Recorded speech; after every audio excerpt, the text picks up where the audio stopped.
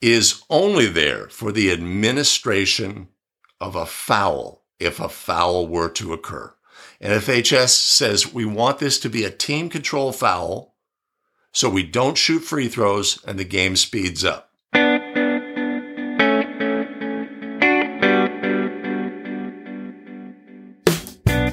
Greetings, everyone, and welcome back to another episode of the Basketball Rules Expert Podcast. We're back in the studio, and I could not be more excited. This is the show where we take National Federation of High School Basketball rules, we lift them off the printed page, give them to you in an audio format that simplifies, clarifies, and amplifies so that you can take the rules with you onto the basketball court where it is most important. Greetings again, everybody. I'm so excited to be back. My name is Greg Austin. I've been a high school basketball official here in the San Francisco Bay Area for over a decade, and I consider myself to be a basketball rules expert. This show is all about helping you on your journey to becoming a basketball rules expert as well. Before we get started today, shout out to show supporters Brett Green, Wah Law, Alonzo Maxwell, and Quan Spears. Much appreciated and much love. If you want to be a supporter of the show, you can always buy us a coffee. There's a link in the show notes, or you can hit us at betterofficial.com/coffee. All right, today we're looking at team control, when it starts, when it ends. We're looking at point of interruption, and we have 4 scenarios, so let's get started with today's episode. Today we're going to be focusing on a few play scenarios that focus on resumption of play and team control. It is absolutely critical that we understand team control in the game of basketball. When does team control start? When does team control end? How does team control start? And how does team control end? It's critical, fundamental, basic understanding that we have to have as basketball officials. All right, let's get started with our very first play scenario. A1 has the ball for a throw-in. The throw-in pass deflects off of A2. As A2 and B2 are attempting to retrieve the ball, A2 illegally pushes B2 from behind and is ruled for a foul. Team B is in the bonus. The officials rule that B2 is awarded bonus free throws. Were the officials correct? Yes or no? All right, let's start by looking at Rule 4, Section 12, Control, Player and Team. So we're looking at player control and team control. Article 1, a player is in control of the ball when he or she is holding or dribbling a live ball. That is something you must cement between your ears to have a firm grasp on the rules of high school basketball. Player control is established by a player holding or dribbling the basketball. Simple, straightforward. I own that. It's in my pocket. It goes out with me on the court every single time. A basic fundamental concept that's here in Rule 4, the most important rule for new basketball officials. And we're going to build upon that and have a firmer understanding of team control. Article 1 also says there is no player control when, during a jump ball, a jumper catches the ball prior to the ball touching the floor, or a non-jumper, or during an interrupted dribble, right? Which is an important concept. But the most important concept, a player is in control of the ball when he or she is holding or dribbling a live ball. Article 2, a team is in control of the ball. We have team control. A, when a player of the team is in control. A player of the team in control would mean that it is a player holding or dribbling the basketball. B, while a live ball is being passed among teammates. So we have player control. We pass the ball to another player. While the ball's in flight, we have team control, but no player control. And then when the player catches the pass, now we have player control again. During an interrupted dribble, we need to know the definition of an interrupted dribble. And D, when a player of the team has disposal of the ball for a throw-in. Okay? D was added within the last decade in an effort National Federation of High School wanted fouls that occur during throw-ins to be team control fouls, no free throws being shot, and a chance to speed up the game. The introduction of this one clause, Article 2, D, when a player of the team has disposal of the ball for a throw-in, has caused a lot of confusion for high school basketball officials. There's no way around it. Since the introduction of this clause, NFHS has been scrambling, trying to herd the kittens and get a better understanding of the rule. Hopefully we'll get that today. Article 3, team control continues until. Okay, so once team control is established, how is it established? By a player gaining control. Now we have, or a ball being handed at the disposal of a thrower for a throw-in.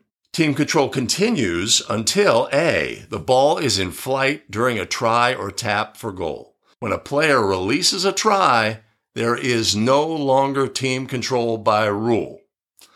B, an opponent secures control. How can opponents secure control? They can hold or dribble the basketball. Those are the requirements in order for a player to gain control. Or C, the ball becomes dead. A violation, a foul, etc. So, in our play scenario, A1 has the ball for a throw-in. When the ball is placed at the disposal of the thrower, there is team control. Okay? But understand this. The team control that is given during a throw-in is only there for the administration of a foul, if a foul were to occur. NFHS says we want this to be a team control foul so we don't shoot free throws and the game speeds up, right? It does not apply to whether or not a backcourt violation occurs. In order to do that, we need team control on the court. It doesn't apply to 3 seconds in the lane area. In order to have that, we need team control in the front court. Okay? So team control only for the administration of fouls. In our play, A1 throws a throw-in pass to A2, hits off their hand, and is loose on the floor. B2 and A2 are both attempting to go get the ball. A2 pushes B2, and a foul is ruled. Team B is in the bonus. But in this instance, since there was team control for the administration of fouls, we will not shoot bonus free throws. So, were the officials correct? In this case, the answer was no. All right, let's move on to our next play scenario. After A1's try is released and is in flight, the official inadvertently blows their whistle. The ball hits the ring, but the try is unsuccessful. The possession arrow is pointed towards Team B. The officials rule that an alternating possession throw-in will be awarded to Team B on the end line. Were the officials correct? Yes or no? A1 releases a try. The official has an inadvertent whistle. Maybe they thought there was an issue with the clock. Maybe they thought there was a timeout request. For whatever reason, the whistle is sounded, the ball is in flight. The ball hits the ring, but the try is unsuccessful. The ball is now dead. The ball did not become dead on the official's whistle because the try was in flight. The ball was still live. The clock should be stopped. Ball is still live until the try has ended. So we know that team control has ended because A1 released a try. When a try is released, there is no longer team control, right? How does team control end? By a try, by the opponent gaining control, player control, holding or dribbling the basketball, or the ball becomes dead. So in this instance, team control ended when the try was in flight. In this situation, when we have a dead ball, we need to go to the possession arrow to determine who will have the resulting throw-in. In this instance, the possession arrow is pointing to Team B. Simple. The Team B will get the throw-in on the end line. Let's quickly check Rule 436. If we look at Article 1, a point of interruption is a method of resuming play due to an official's inadvertent whistle, an interrupted game, as in 5-4-3, a correctable error, as in 2-10-6, a double personal, double technical, or simultaneous foul, right? So we have an inadvertent whistle. An interrupted game might be a small child runs onto the floor and the officials stop the game. A correctable error, we'll have a full and extensive masterclass on that in an upcoming episode. Any double foul, double technical foul, simultaneous foul, we would go to the point of interruption. A play must be resumed by one of the following methods, and C, a jump ball or alternating possession throw-in, when neither team is in control and no goal, infraction, nor end of quarter extra period is involved when the game is interrupted. So the game wasn't stopped because of a foul or a violation. So there's no infraction. There's no goal because the ball didn't go in the basket, and it's not the end of a period, right? So in this situation, how are we going to start the game? We're going to go to point of interruption. Point of interruption will be when did the try end? The try ended when the ball contacted the ring and missed. So at the spot nearest to where the try ended, we're going to have an alternating possession throw in and get our game moving. All right, next play scenario. A1's legal throw-in is bouncing untouched in Team A's backcourt. An official improperly whistles a timeout for Team B. Is that timeout request granted? The officials rule that Team B is granted the timeout and must take the timeout. Play will resume with a Team A throw-in at the spot of the original throw-in. Were the officials correct? Yes or no? Let's break down this play. It's a great play, right? It just forces us to know the correct rules. Now, if we didn't know the correct rules, we can use common sense and go from there. Common sense, though, is often a bastion for when we don't know the rules. So let's learn the rules here and take them with us onto the basketball court. All right, so a throw-in pass is released, and it is bouncing untouched in the backcourt. The official hears a timeout request, turns, grants the timeout, then realizes that they have granted it to the team that was not in control. Do we allow this timeout? In this instance, we're going to have to look to a case play. Case plays from the National Federation of High School bring up scenarios that aren't necessarily found in the rules. And they say, if this happens, this is how we proceed, right? It's filler in between the rules, and case play carries as much weight as the actual rules themselves. Let's look at National Federation of High School Case Play 5.8.3, Situation E. A1 is dribbling the ball in his or her backcourt when Team B head coach requests and is erroneously granted a timeout by the official. That sounds like our play. Or B, the Team A head coach is yelling, side out, something we often hear as basketball officials and can be confusing. The official hears side out, turns and grants the timeout. The coach didn't want the timeout. So those are our two scenarios. The ruling in our play, in A, Team B is entitled to use the timeout since it was requested and granted. Even though they should not have been granted, the official did grant the timeout request. And as a result, once granted, it cannot be revoked and is charged to Team B. All privileges and rights permitted during a charged timeout are available to both teams. Play will resume with a Team A throw-in nearest to where the play was stopped. Let's also look at play scenario B. An inadvertent whistle has occurred, right? This is not saying, this is describing the scenario. The coach says, 5 out, right? Official turns, grants the timeout. Coach didn't request the timeout. This is an inadvertent whistle.